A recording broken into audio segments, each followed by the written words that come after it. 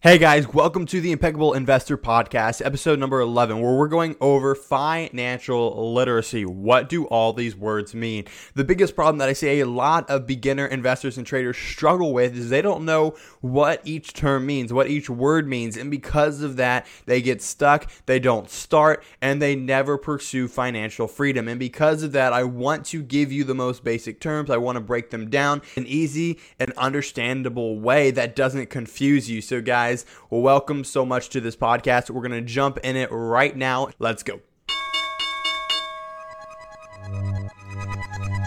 Welcome to the Impeccable Investor Podcast. The strategies and secrets you will learn on this podcast will help you profit from the market with ease.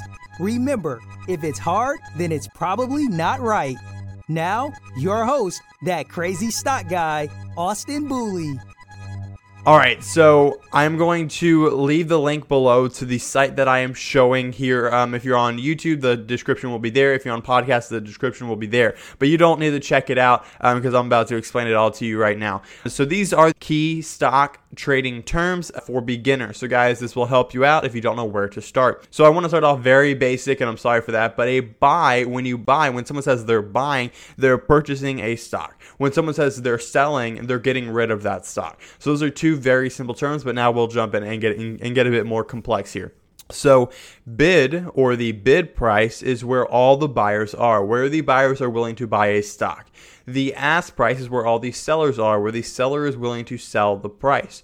Now, bid, since that's buyers, is always going to be lower than the ask. Buyers in a stock market are always trying to buy as low as they can, and sellers are always trying to sell as high as they can. So that's why if you ever look at a bid-ask spread on a stock price, the bid will be lower, like $45, and the ask will be higher, like $45, $50, $46, because there has to be a difference, because the sellers always want to sell as high as they can, and the buyers always want to buy as low as they can. So that leads to the difference between the bid-ask spread. So the bid-ask spread is the difference between the bid price, or the buyers, and the ask price, or the sellers.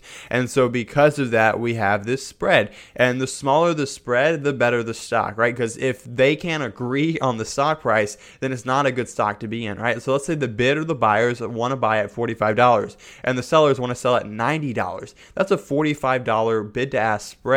And because of that, that shows that there's not a lot of agreeance in the stock price. And because of that, you'll have to pay a lot to get in and pay a lot to get out, and it's not the best stock. You want to see a super small bid to ask spread on highly liquid ETFs like SPY, the Qs, and all that. You're going to see a bid ask spread of maybe 5 cents. So that's a really good bid ask spread. Okay, so now jumping into another concept is the bull and bear market. So a bull market is any time prices are going higher. And the reason why it's defined like this is because when bulls attack, they run at you and then their horns jam up. And because of that, their attacking motion is up. So when we say a stock market is in a bull market, that means the stocks are continuing higher. These stocks are moving higher and higher and higher. And because of that, that's how we get a bull market, or an uptrend is another way to say that. Now for the bear market, the way that they attack is they stand up on their two hind feet and then they slam their paws down. And because their attacking motion is down, that's how we get the downward action. So if we say a stock is in a bear market, or the stock market is bearish, then that means we know that stock market is going down, or downtrending, going down further and further and further. So the next thing we want to talk about is the order types, right? So for those who know that when you want to buy a stock, there are different types of order types that you can place. And so the first one, or the one that I love, is a limit order. And the reason why is because a limit order helps you choose where exactly you would buy. For instance, a market order, which is what I'll explain now, when you press buy or when you press sell, it buys or sells the stock at the exact price the stock is right now. So if the stock is at $42.50, by the time the order gets executed, that's when you will buy or sell. But let's say you don't think $42.50 is a good place to buy a stock. You want to buy it when it gets above 43, or you want to buy it, let's say, if it stays above $42, you're willing to buy it. So if that is the case, then on your limit order, when you click limit order, it's going to say, hey, what number do you want your limit at? You would set your limit at 42, meaning that you're willing to buy the stock as long as it stays above 42. Or for instance, if you set it at 43, that means you're willing to buy the stock as long as it's $43 or higher. And so that limit order allows you to have more control of the market. For instance, if the market does a huge gap down while you do a market order, it's still going to buy that stock. A limit order kind of gives you more control, and that's what I like about it. So now we're going to talk more about specifics, right? So good till cancel order. What is a good till cancel order? These are typically seen on the broker as GTC. And the GTC means that when you place this order, so for instance, either a buy order or a sell order, it's good till cancel, which means it will be good for a year, 2 years, 3 years, 4 years, 5 years. This order will stay good as long as the parameters are hit. And because of that, it means it's a good till cancel, which means it is good forever until you come in here manually and cancel it. But we also have a day order, which means that good for the day, which means that when you place the order, that order will only be good for a 24-hour period. The next day, the order will disappear. And when it does, you're going to have to go back and reset it or do whatever you want. So again, each one has their own settings. The way that I use a good till cancel stop loss is I set my stop loss and I leave it good till cancel until I come in and I want to edit it or change it. All right, now let's talk more about stock movement. So stock movement can be defined in volatility. As you know, I kind of described or I talked about volatility earlier in this podcast, and you may be like, what is that? Volatility is how much a stock moves. Volatility shows the movement in price. So for instance, if you see a stock that goes up and down very slow, that's going to have a low volatility rating. If you see a stock like Tesla that goes up and down $1,000 in a day, that's going to have a high volatility rating. Typically, the higher the volatility, the higher the risk, right? Because the faster it moves, the faster you can lose money, and that's a higher risk object.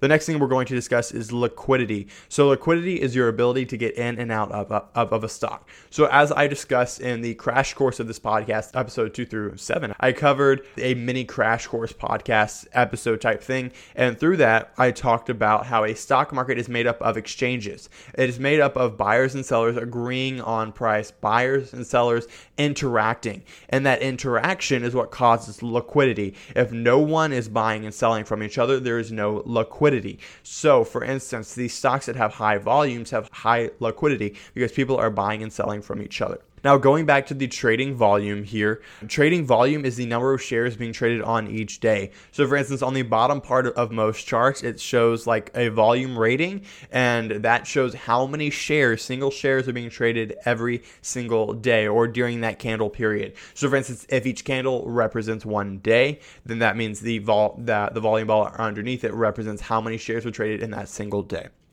Going long, it just means when you're buying because you're hoping the stock price goes higher, so you're going long.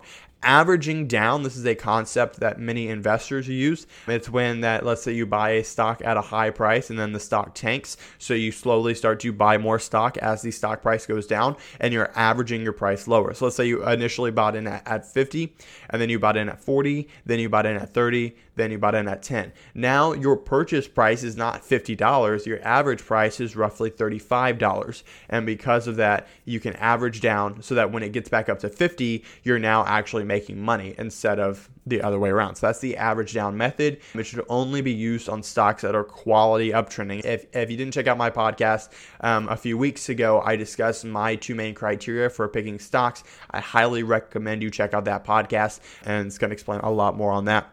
Anyways, to explain more, so we have market capitalization. So when we look at a stock, it has a market cap. A market cap refers to the company's value. How much is the company worth? That is the market cap.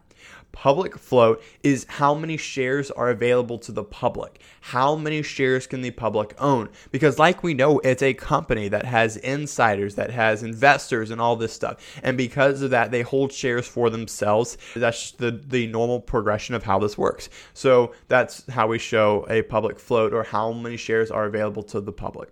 Then we also have authorized shares, which is the total number of shares that a company can trade. Okay, so this is always bigger than the public float because, again, there are more shares that are inside the company that they can trade but are not accessible to the public. So it's always larger than the public account. Now, for those who like risky stocks, who like something new, who maybe here learning about stocks because of an IPO, let me explain that. An IPO stands for Initial Public Offering, IPO. And because of that, that is when a company decides they want to be sold on the stock market. So when they said, okay, let's go public, let's offer shares, let's get on the stock market, that's called an IPO. So that means the company is now brand new and it's coming from never being on the market to now being on the market. That's called an IPO. Those are typically riskier stocks and ones you want to stay away from unless you have a firm belief in their product and fundamentals of the company. But in general, I encourage my students to stay away from IPO stocks.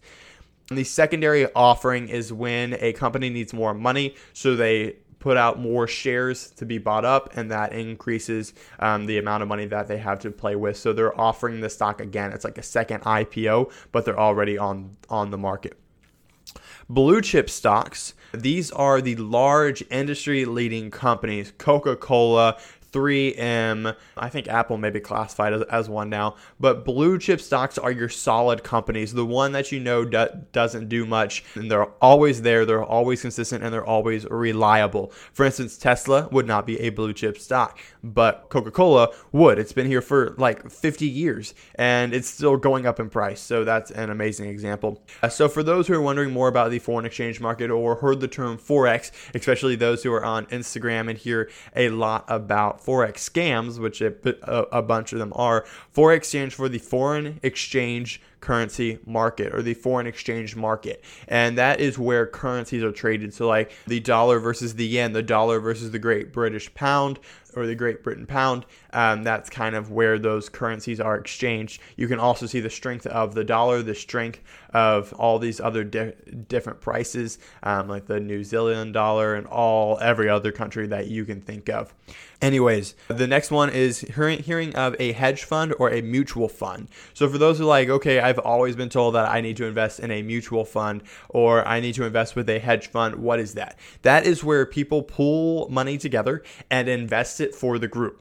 Okay, so that's just a general idea. Now, a hedge fund is going to be more secluded. That's for high net worth individuals. It means you're making more than $250,000 a year, or you have a net worth of over $1 million, not including a home. I believe those are the requirements for an accredited investor. And so hedge funds are definitely going to pursue more riskier tasks. And then a mutual fund is like a stock market. It's like an ETF. They pool your money together and stay invested in a combination of stocks and hope to get you a better return than the market. In general, it's usually best to invest for yourself, especially now that we have exchange traded funds or ETFs, because you can just put your money in there and it's automatically diversified for you. ETFs, that's the next one on the list. That's funny. I was just talking about is like a stock, but it watches a whole bunch of stocks. So for instance, SPY is an ETF and it tracks 505 of the top stocks in the market. So because of that, when you buy in, you have a consistent uptrend and you also have something that's diversified, which means if tech goes down, it's not going to crush your stock. If oil or energy sector goes down, it's not going to crush your whole stock. It's just going to be a little blip in the path. Beta kind of measures risk as well. So remember when I was saying how volatility measures risk? Well, beta shows how likely a stock is to move compared to the market or compared to the S&P 500. So for instance, if the beta is 1, that means it moves roughly the same with the market or with the S&P 500. If beta is 0.5, it moves about half slower than the market average. Now again, I know that's not the exact definition, but that's the best way for people to understand it, right? So if it's 1.5, then it moves roughly 50% faster than the market. So that's the way that you can look at beta. So if you want a slower stock, you definitely would want a lower beta. Anyways, a broker is the person in between you and the stock. Because of regulations, we cannot buy stocks directly ourselves because of SEC and federal stuff. So we have to have an intermediary or a broker. And so those brokers are TD Ameritrade, Robinhood, Trading 212, Interactive Brokers, Fidelity, Charles Schwab, all those brokerage platforms that we now use. So for those wondering, what is day trading? All right, so day trading is buying and selling a stock in a single day, right? So investing is buying and holding for basically lifetime. Well, day trading is buying and holding in a single day. A dividend is the money that you get for owning a stock, right? So a company, when you buy a stock, as I discussed it back in the mini crash course of this podcast towards the beginning, episodes 2 through 7, I believe, I talked about how when you own a stock, you are a part owner of that company. And because you are a part owner of that company, you are entitled to things that the company has, right? Like when they make a profit, you are entitled to a part of the profit. So you either get that profit through them buying back their own stocks, and when they buy back their own stocks, that increases the stock price, or they can pay out a dividend to you. And so the dividend is the money you get from owning that stock. So exchange is just the places where the exchange is happening. We don't have many physical exchanges left. We have the New York Stock Exchange, which is one of the only physical buildings left. And I'm super excited. I'm planning on touring that sometime in my life just because I'm in the stock world, and that would be super exciting. So if anyone's in New York when this pandemic's over and wants to meet up, definitely let me know. Anyways, execution is when your order actually gets executed. Margin is very important. So margin is when you use the broker's money to trade. So for instance, if you only have $10,000 and you use $15,000 to buy a stock, you use $5,000 of margin, or $5,000 of the broker's money. So the reason why this is scary is because it can increase your returns because you're using more money, but can also increase your losses, right? So you have to think about both sides. And because of this increase in risk and increase in reward, it makes people want to use it. But the things that they don't consider is, what if they lose all the money they invested? Now they owe the broker money. This is like a short-term loan. It's like getting a car loan for a bit and hoping that you have enough money to repay them. Also, because it's like a loan, you have to pay interest on it for the amount of time that you hold it. So just be careful for those who want to use margin in a long-term capacity, because you're definitely going to be paying a lot in interest fees. Okay, so a moving average might be like, what is a moving average, Austin? You talk about the 200-day moving average all the time.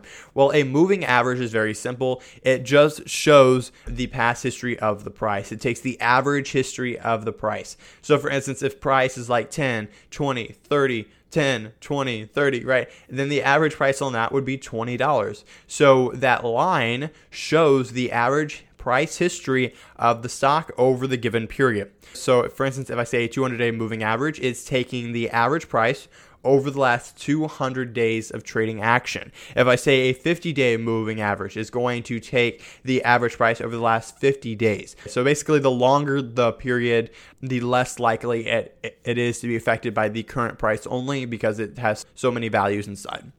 So a portfolio is the collection of stocks that a investor owns or that a trader has. A portfolio is like all your stocks put together. A quote is the actual price of the stock. A rally is when you see a rapid increase in price. So if we're saying, man, that stock is rallying, you're meaning that stock is shooting up. That stock is moving higher. For instance, Tesla stock is rallying. That would be true in almost all situations.